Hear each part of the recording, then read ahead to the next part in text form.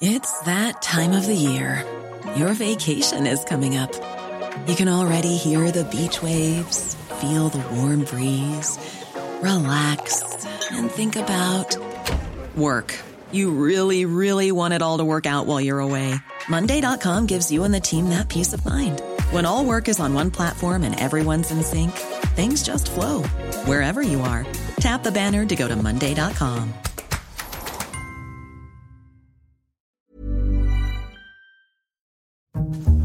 Boris Johnson appeared to be on the cusp of a Brexit deal this week. Crucial progress has been made in negotiations with the EU, but time is almost out for an agreement. I have to say that things are looking difficult. And if that doesn't happen, then, come January the 1st, we will be trading on WTO terms, an event that obviously has been 4.5 years in the making, 4.5 years in the preparation. Yes, it may be difficult at first, but this country will prosper mightily. Welcome to Payne's Politics, your essential insider guide to what's happening in British politics from the Financial Times, with me, Sebastian Payne. In this week's episode, the last of 2020, I'll be looking at whether a deal is really in the offing or whether the UK and the EU could still stumble towards a no-deal outcome in just 2 weeks. Political editor George Parker and Jim Brunsden, our Brexit Brussels Supremo, are with us once again to take us inside the room. And later, we'll be looking at the UK's latest struggles with COVID-19 and why the tier system doesn't appear to be working. Is next week's Christmas relaxation of restrictions going to work? And where are we at with the vaccinations? Health editor Sarah Neville and political reporter Jasmine Cameron-Shaleshi will explain.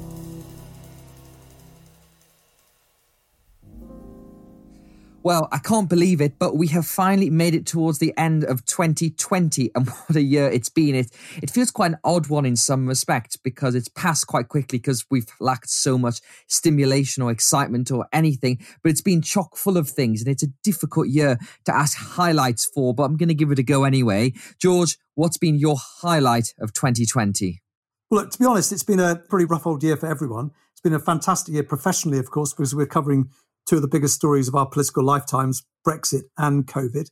But I say my highlight probably, and probably yours as well, Seb, was the fact that our colleague Laura Hughes had her first baby, and we've both been lucky enough to see the happy couple and their baby in the last few weeks. So I think that's probably been the highlight of the year for us. Well, indeed. And I'm going to throw into that as well. A recent highlight that sticks in our mind is that just before London went into Tier 3, the FT's little political team made it out and we had a quite sumptuous lunch in Covent Garden with the five of us before everything shut down again. And it was a reminder of how lucky we've been that we've all made it through and what a busy year it's been. Jim, what about you? Yeah, echoing what George said, obviously it's been an extremely strange year to try and pick highlights out of because of the prevailing situation. One professional moment that made me happy last week, a slightly odd one, is that I got to go to the European Commission. To be honest, I never thought I'd be so happy to see the place again. But basically, after all the months of confinement and all this working from a distance, I actually went to the European Commission and interviewed a commissioner in person, respecting strict social distancing guidelines, and actually just getting back to old haunts and seeing the press area again.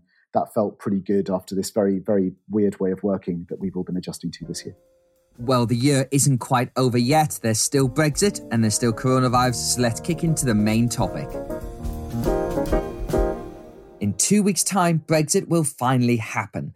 4.5 years after the vote to leave the EU, 3 prime ministers and 2 general elections. The moment of reckoning will arrive on January the 1st, but no one in Brussels or London has any idea of what that's exactly going to look like. A trade deal has still not been secured, and it looks like the negotiations will go right down to the wire.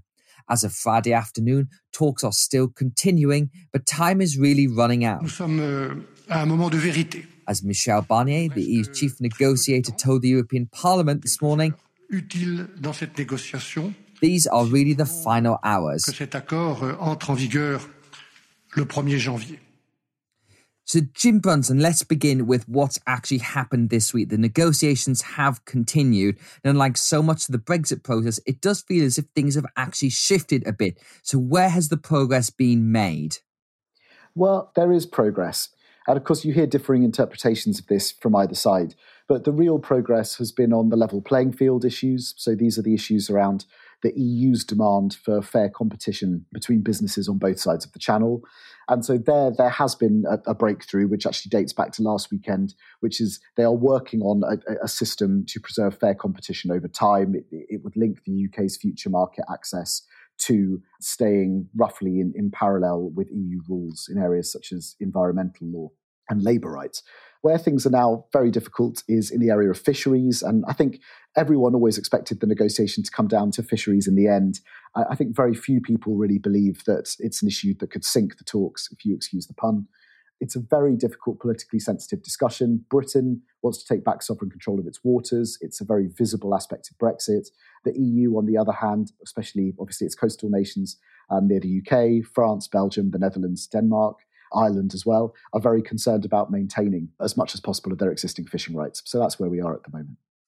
Now, George, there's been quite a difference in tone this week from both sides, that the EU's been vaguely optimistic. You heard Ursula von der Leyen talking about the pathway towards a deal. You had Michel Barnier talking about good progress is being made. There was a call between the two political chiefs on Thursday evening, and the result of this was quite a different approach here, with Boris Johnson giving a very downbeat assessment, saying we're at almost the end of the road, time is running out. What's going on there? Well, there could be two things going on, and they might both be true. One is that Boris Johnson may be tactically downplaying the prospects of a deal, essentially threatening the other side that we are going to walk away. And this ultimately is Britain's strongest hand in this whole negotiation, the idea that we might walk away from the negotiating table, knowing that it would do more damage to the British economy than it would to the European economy, proportionately. But nevertheless, it would do some damage to the European side. And would we be crazy enough to do that? Well, Boris Johnson has certainly left enough doubt hanging in the air to make people think he might walk away. But the second possibility is he actually means it. And you speak to his colleagues in Downing Street and people who see him on a daily basis, they say he says the same things in private as he does in public. I think that's quite important, by the way, if you're negotiating. You don't want to let it percolate down through the system that the Prime Minister's bluffing. But I think Boris Johnson, of all those people who talks about the possibility of no deal, probably believes it most. And I think that's what sows seeds of doubt in the European mind, because Boris Johnson is not someone who's really very much on top of the detail. He's certainly someone who has a sort of optimistic demeanour about Britain's destiny outside of the European Union. And so that's the air of uncertainty about where these negotiations are going to end up. But as Jim and I were saying on the podcast last week, I think, there will still be a deal at the end of the day, but we're into the final part of the theatrics, or indeed the hard negotiating, if that's what it is. So this thing on fish, Jim, the issue seems to be that it's a basic negotiation about numbers, right? It's about the quotas, how much of the UK's fishing water the EU has access to. And both sides, the UK wants to have 80% access, the EU wants to give it 18% access. So it feels like that's going to be a bartering backwards and forwards. But there's also some debate about access for EU ships and crews to British waters as well. What's the way through on this, do you think? Okay, so at one level, it's an extraordinarily complicated negotiation. And so the two teams tucked away in one of the European Commission's buildings here in Brussels are dealing with stuff in excruciating levels of detail about pelagic and demersal species and relative quota shares for them. It's immensely complicated. But what it seems to be coming down to is that the UK is offering a kind of transition period to the EU on fish, saying, look, for 3 years, that's the UK offer, after January 1st, we will offer you some semblance of stability. Your boats will have guaranteed access to our waters, and we'll settle quota shares for that period. There are about 100 different fish stocks spread between UK and EU waters. The EU basically wants that to be far longer, has suggested 8 years. Then there is the question of what comes afterwards. And the EU side doesn't want what comes afterwards to be a black box. It wants some certainty about that as well. Michel Barnier in the Parliament suggested one way to get that, which is to say, well, okay, we have this transition period, but then afterwards, if at any point the UK then decides to cut our boats out, well, then the EU will have a mechanism within the trade deal to react, and that will be by imposing tariffs on UK products, and notably, and Barnier mentioned this, fisheries products. So you don't want our boats? Well, we don't want your fish. That's essentially the parameters of what we're talking about. And George, how does Boris go about selling this to his MPs? Because obviously he's promised over and over again to take back control and take full sovereignty of British waters. The question is, if it's not full sovereignty, if there is a transition period, and if there's still some kind of quota system, then you can imagine there will be some disgruntled MPs, notably the Scottish Tories, who are making a big deal of the fact that they will have regained fishing waters, and many of those coastal communities that back Brexit. Will they lump it or will they kick off?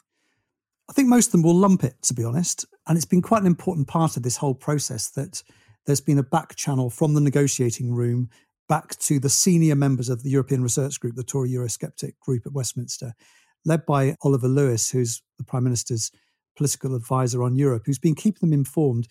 And you notice there's a difference between the people in the inner circle of the ERG, the high command, who seem to be keeping their heads down largely and seem to be broadly signed up to what's going to come out of a deal if we get a deal, and those more on the fringes of the group who frankly will never be satisfied with anything that comes back from Brussels. You know, I think probably there's somewhere between 10, 15, maybe 20 maximum Eurosceptic Conservatives who won't sign up to any sort of deal, frankly. But at the end of the day, if we can't sell the fish into the European markets because there are huge tariffs on the products, well, that's counterproductive. And the other thing is, you know, you speak to members of the cabinet, they will admit that the problem is if we don't have a transition period, there'll be a whole load of fish in British waters that we won't be able to catch because we don't have enough boats. So this is one question I'm keen to know the answer to, Jim, is that if the deal is done, will all the new rules and trading terms come in on January the 1st? Or is there going to be some kind of implementation period? Because I know with regards to customs checks, the UK unilaterally has suggested that they will be phased in over 6 months. But could that be reciprocated? Because if it's not, then it could be the similar kind of chaos you'd get from no deal on January the 1st. Well, there's no indication from the EU side that they're going to do anything like that. So the message from the EU side is that the new system will kick in on January the 1st. It will be there. As far as the EU side is concerned, this is an issue about the integrity of the single market. And if they start showing too much forbearance towards the UK, then very quickly the EU is going to start getting into trouble with other trading partners around the world. So I think that's quite difficult. The other message there's consistently been from Brussels is that businesses have had a long time to prepare. The EU has published dozens and dozens of preparedness notices to different industries, explaining to them how in any circumstance, trade deal or no trade deal, things are going to be different. So I'm not sure there's that much sympathy on the EU side for that, except, of course, in the area of fishing, where they're trying exactly to enshrine a kind of transitional arrangement inside the trade deal itself. But I think that the thinking on the EU side is very much to get this thing ratified before the end of the year and get it in place precisely so you don't have to deal with the legal and political ramifications of some kind of stopgap solution. Well, getting this thing passed into law, if the deal is done, is going to be breakneck speed. The House of Commons has gone into recess for Christmas, but MPs could be recalled if something is struck over the weekend, as Jacob Rees-Mogg, the leader of the House of Commons, said this week. Honourable and right honourable members will recognise that talks with the European Union continue. Should a deal be secured, it is the government's intention to request a recall in order that Parliament may pass the necessary legislation. I'm sure that the whole House will agree that the country would expect nothing less. George, we've been working on the assumption that if the deal is done this weekend, then Parliament would come back on Monday and Tuesday and push this thing through as quickly as possible. And that does two things. One, it means the House of Lords can't really get stuck into it and really scrutinise it in a way the government would fear could hold it up. And two, it means those Eurosceptics in the European Research Group who might not be happy about these compromises, again, don't have time to dig into it. It might be good politics, but it's probably not great policy making to do this. I think that's a fair point. I think the particular concern will be the Eurosceptics getting their favourite lawyer, Martin Howe, to go through this with a fine-tooth comb trying to pick holes in it. So, I mean, that would be a dangerous situation for the government. So the fact that these talks are running into the weekend is probably advantageous from the point of view of ramming a bill through Parliament. But as I say, not necessarily great policy. There's a technical reason, by the way, why Jacob Rees-Mogg didn't basically just say that the House is going to carry on sitting through to Christmas. And that's because if they'd done that, then the normal parliamentary rules would have applied. And that would have meant, for example, on Monday, the Commons wouldn't have sat until 2:30 in the afternoon.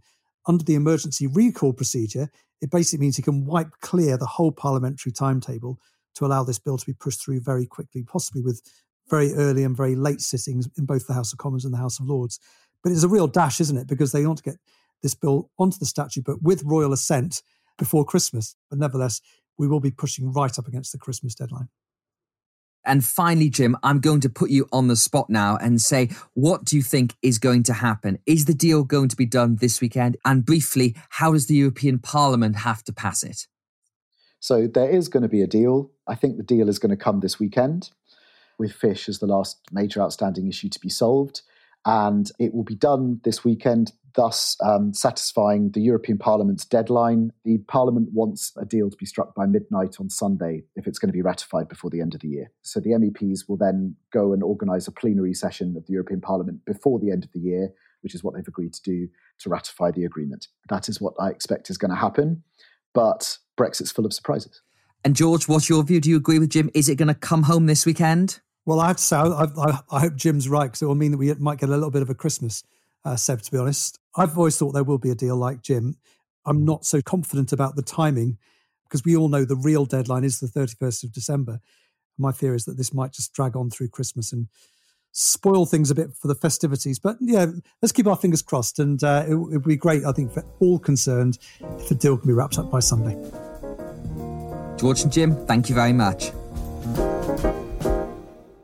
The UK's fight against coronavirus took a turn for the worse this week. Since the end of November's lockdown, the tiering system of social restrictions has struggled to keep the virus under control, hence the decision by Boris Johnson to move London and much of the south of England into the top tier, with all pubs and restaurants closing. But there are also increasing concerns across government that the Christmas relaxation, due to start on Wednesday, will lead to a higher spike in cases and therefore further hospitalisations and deaths. Chris Whitty, England's chief medical officer, raised these concerns at a Downing Street press conference.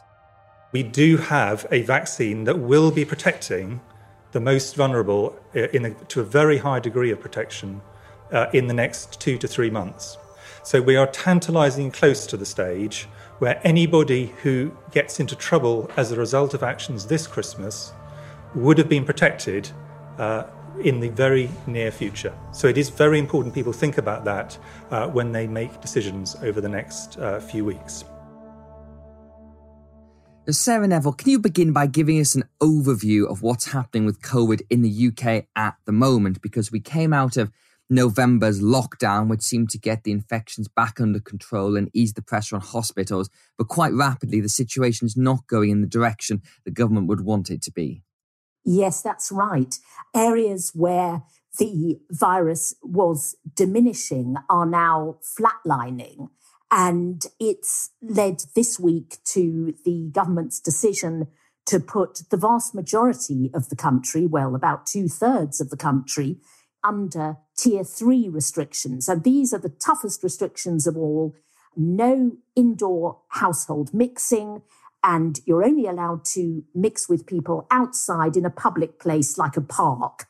And of course, we're coming up to the very sensitive Christmas period, where the government has decided to stick with its planned relaxation. So we've got a slightly odd kind of split screen moment, I guess you could say, where very tough restrictions are being imposed just days before they're in turn relaxed for this sort of Christmas window when families will be allowed to mix together.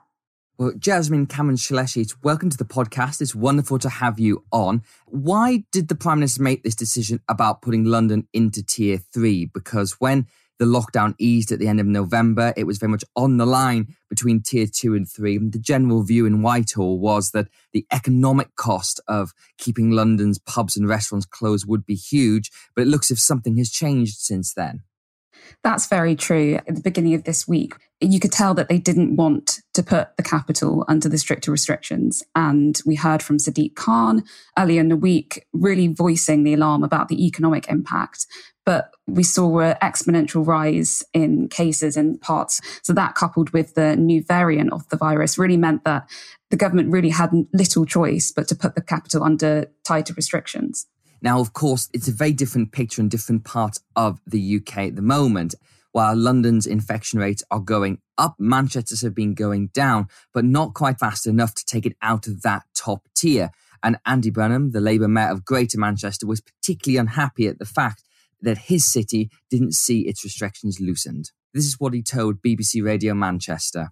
When it was the other way round, when we had their big increases, it was only the north that got restrictions. Now when it's London and the southeast with rises, the whole country has to go into a more cautious position. And so I think large parts of the country today will feel that there's one rule for London and the southeast and there's a different rule for the rest.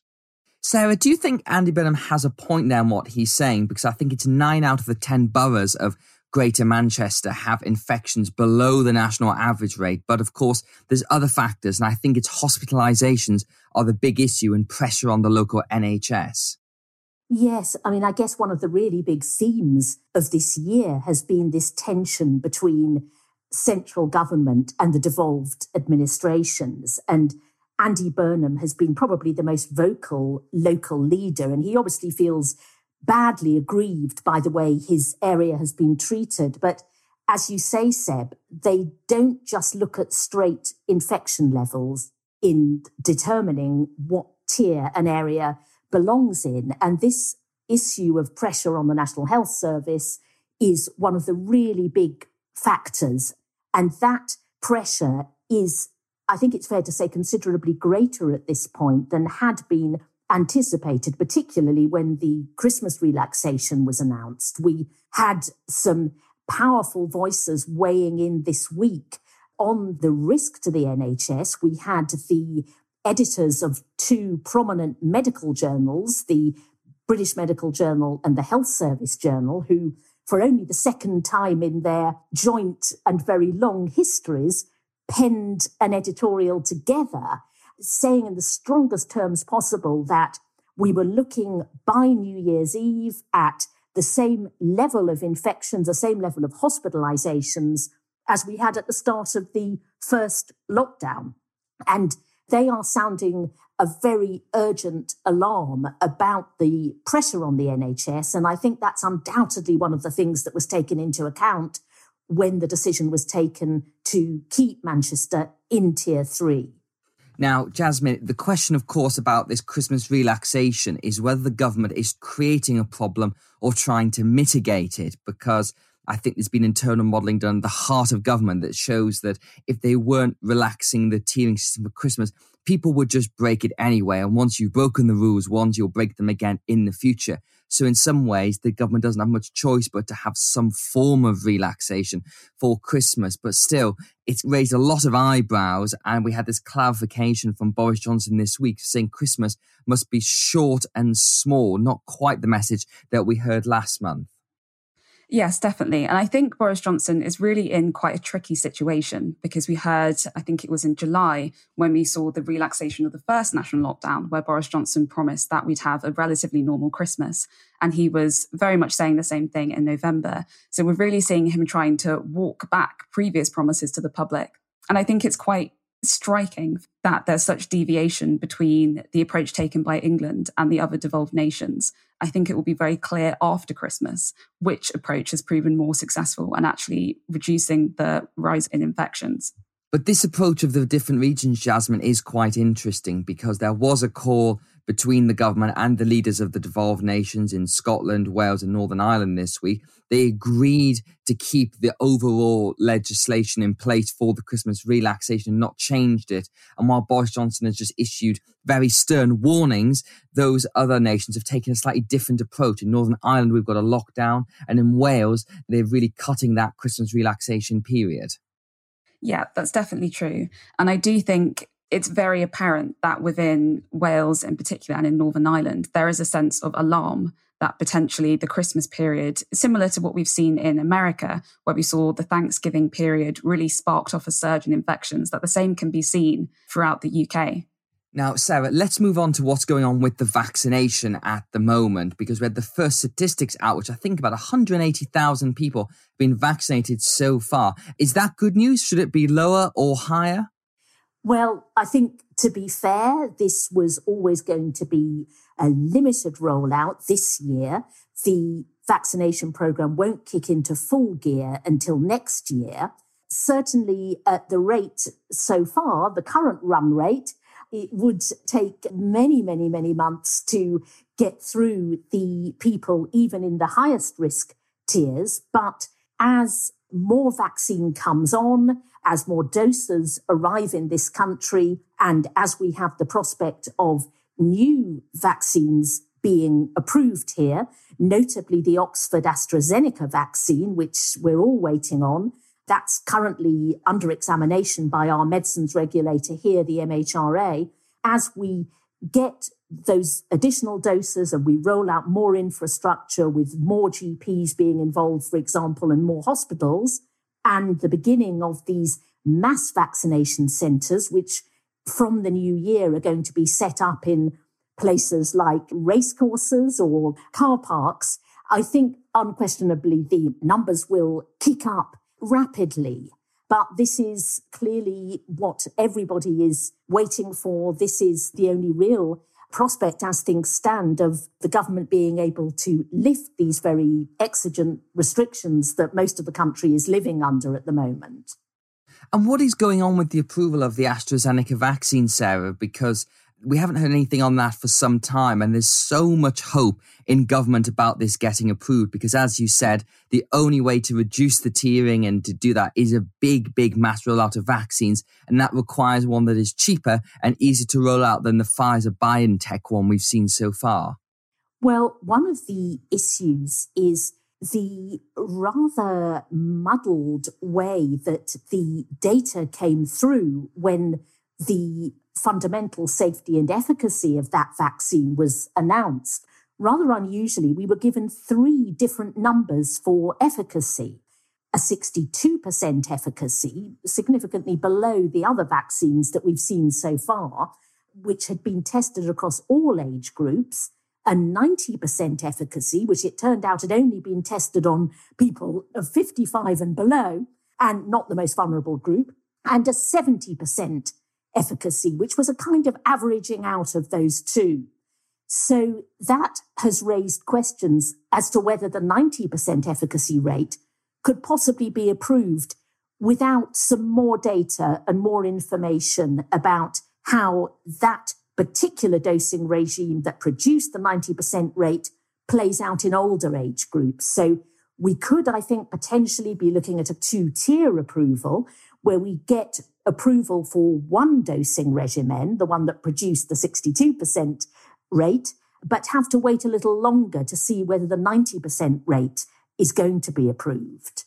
And finally, Jasmine, this all plays into the question of, are we going to see another national lockdown? Because that second lockdown we had in November was something that Boris Johnson really didn't want to do, and we suspect was actually bounced into it by certain people in government without a full decision being made because they thought there were indications the tiering system was working. But there's a lot of talk around on Friday morning that, in fact, because of the Christmas relaxation, because the vaccine program hasn't yet got pace, we could all be in lockdown again in January, and it's already happening in Northern Ireland. Yeah, certainly I think that's something that the government wants to avoid, but I think it's becoming increasingly likely, particularly over the Christmas period where we'll see large movements of people, particularly from areas like London, moving across the country, spending time with their families, even if they're just limiting their movements to 1 or 2 households. And so we've already heard from people like Professor Chris Whitty really voicing the alarm and saying that this period could be the potential trigger point where we see an uptick in infections. One thing that I think Labour have quite successfully been able to argue is that they've constantly questioned the government on the tiering system and they've questioned the effectiveness of it. We've seen in places like Kent, for example, that have been in tier 3 for quite a while now, and the case rates are still incredibly high. Now, the government points to areas such as Liverpool, and it's said that that's an example of the tiering system working successfully. But when we look at areas like Kent, it does make you question, well, how effective is the tiering system? What will happen if there is a spike in infections after Christmas? The natural and inevitable answer to that does seem to be a third national lockdown. And finally, Sarah, what's your views on a further lockdown? Do you think it can be avoided in the new year? I think the really alarming thing from where I sit is just looking at the data that shows that the strain on the NHS is already starting to build. We had some data that came out showing that a significant number of ambulances are already being diverted away from the first hospital that they arrived at. Now, this is a phenomenon that we do see during winter, but we don't generally see it anything like as early as December. And the earlier part of January is traditionally the very worst time for the NHS. People who haven't been able to get their ailments looked at over the Christmas period suddenly produce a wave of sort of undammed demand. And the thought of that coming on top of the impact of the Christmas relaxations really is causing considerable alarm and anxiety at the highest levels of the NHS, not to mention from all the doctors and nurses on the ground. Well, Sarah and Jasmine, thank you very much for joining us, and have a good Christmas wherever it may be. That's it for this week's episode of Payne's Politics and our last episode of 2020. If you enjoyed it, then we'd recommend subscribing. You can find us through all the usual channels: Apple Podcasts, Spotify, Google Podcasts, and your smart speaker to receive episodes when they're released. And why not write us a nice comment and give us a rating? It's a great way to share the show. Payne's Politics was presented by me, Sebastian Payne, and produced by Anna Dedder and Josh Dillamere. The sound engineer is Breen Turner and the editor Liam Nolan. Until next time, thanks for listening. We're off for Christmas. We'll be back with a special show the week after on January the 1st to discuss the thing that's happening on the day you know, Brexit.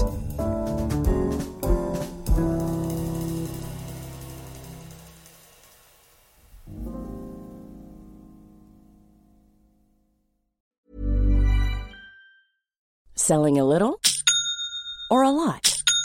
Shopify helps you do your thing however you cha-ching. Shopify is the global commerce platform that helps you sell at every stage of your business. From the launch your online shop stage to the first real-life store stage, all the way to the did we just hit a million orders stage. Shopify is there to help you grow. Shopify helps you turn browsers into buyers with the internet's best converting checkout. 36% better on average compared to other leading commerce platforms. Because businesses that grow, grow with Shopify. Get a $1 per month trial period at shopify.com/work. Shopify.com/work. When it comes to your finances, you think you've done it all. You've saved, you've researched, and you've invested all that you can. Now it's time to take those investments to the next level by using the brand behind every great investor, Yahoo Finance. As America's #1 finance destination, Yahoo Finance has everything you need, whether you're a seasoned trader or just dipping your toes into the market. Join the millions of investors who trust Yahoo Finance to guide them on their financial journey. For comprehensive financial news and analysis, visit yahoofinance.com, the #1 financial destination, yahoofinance.com.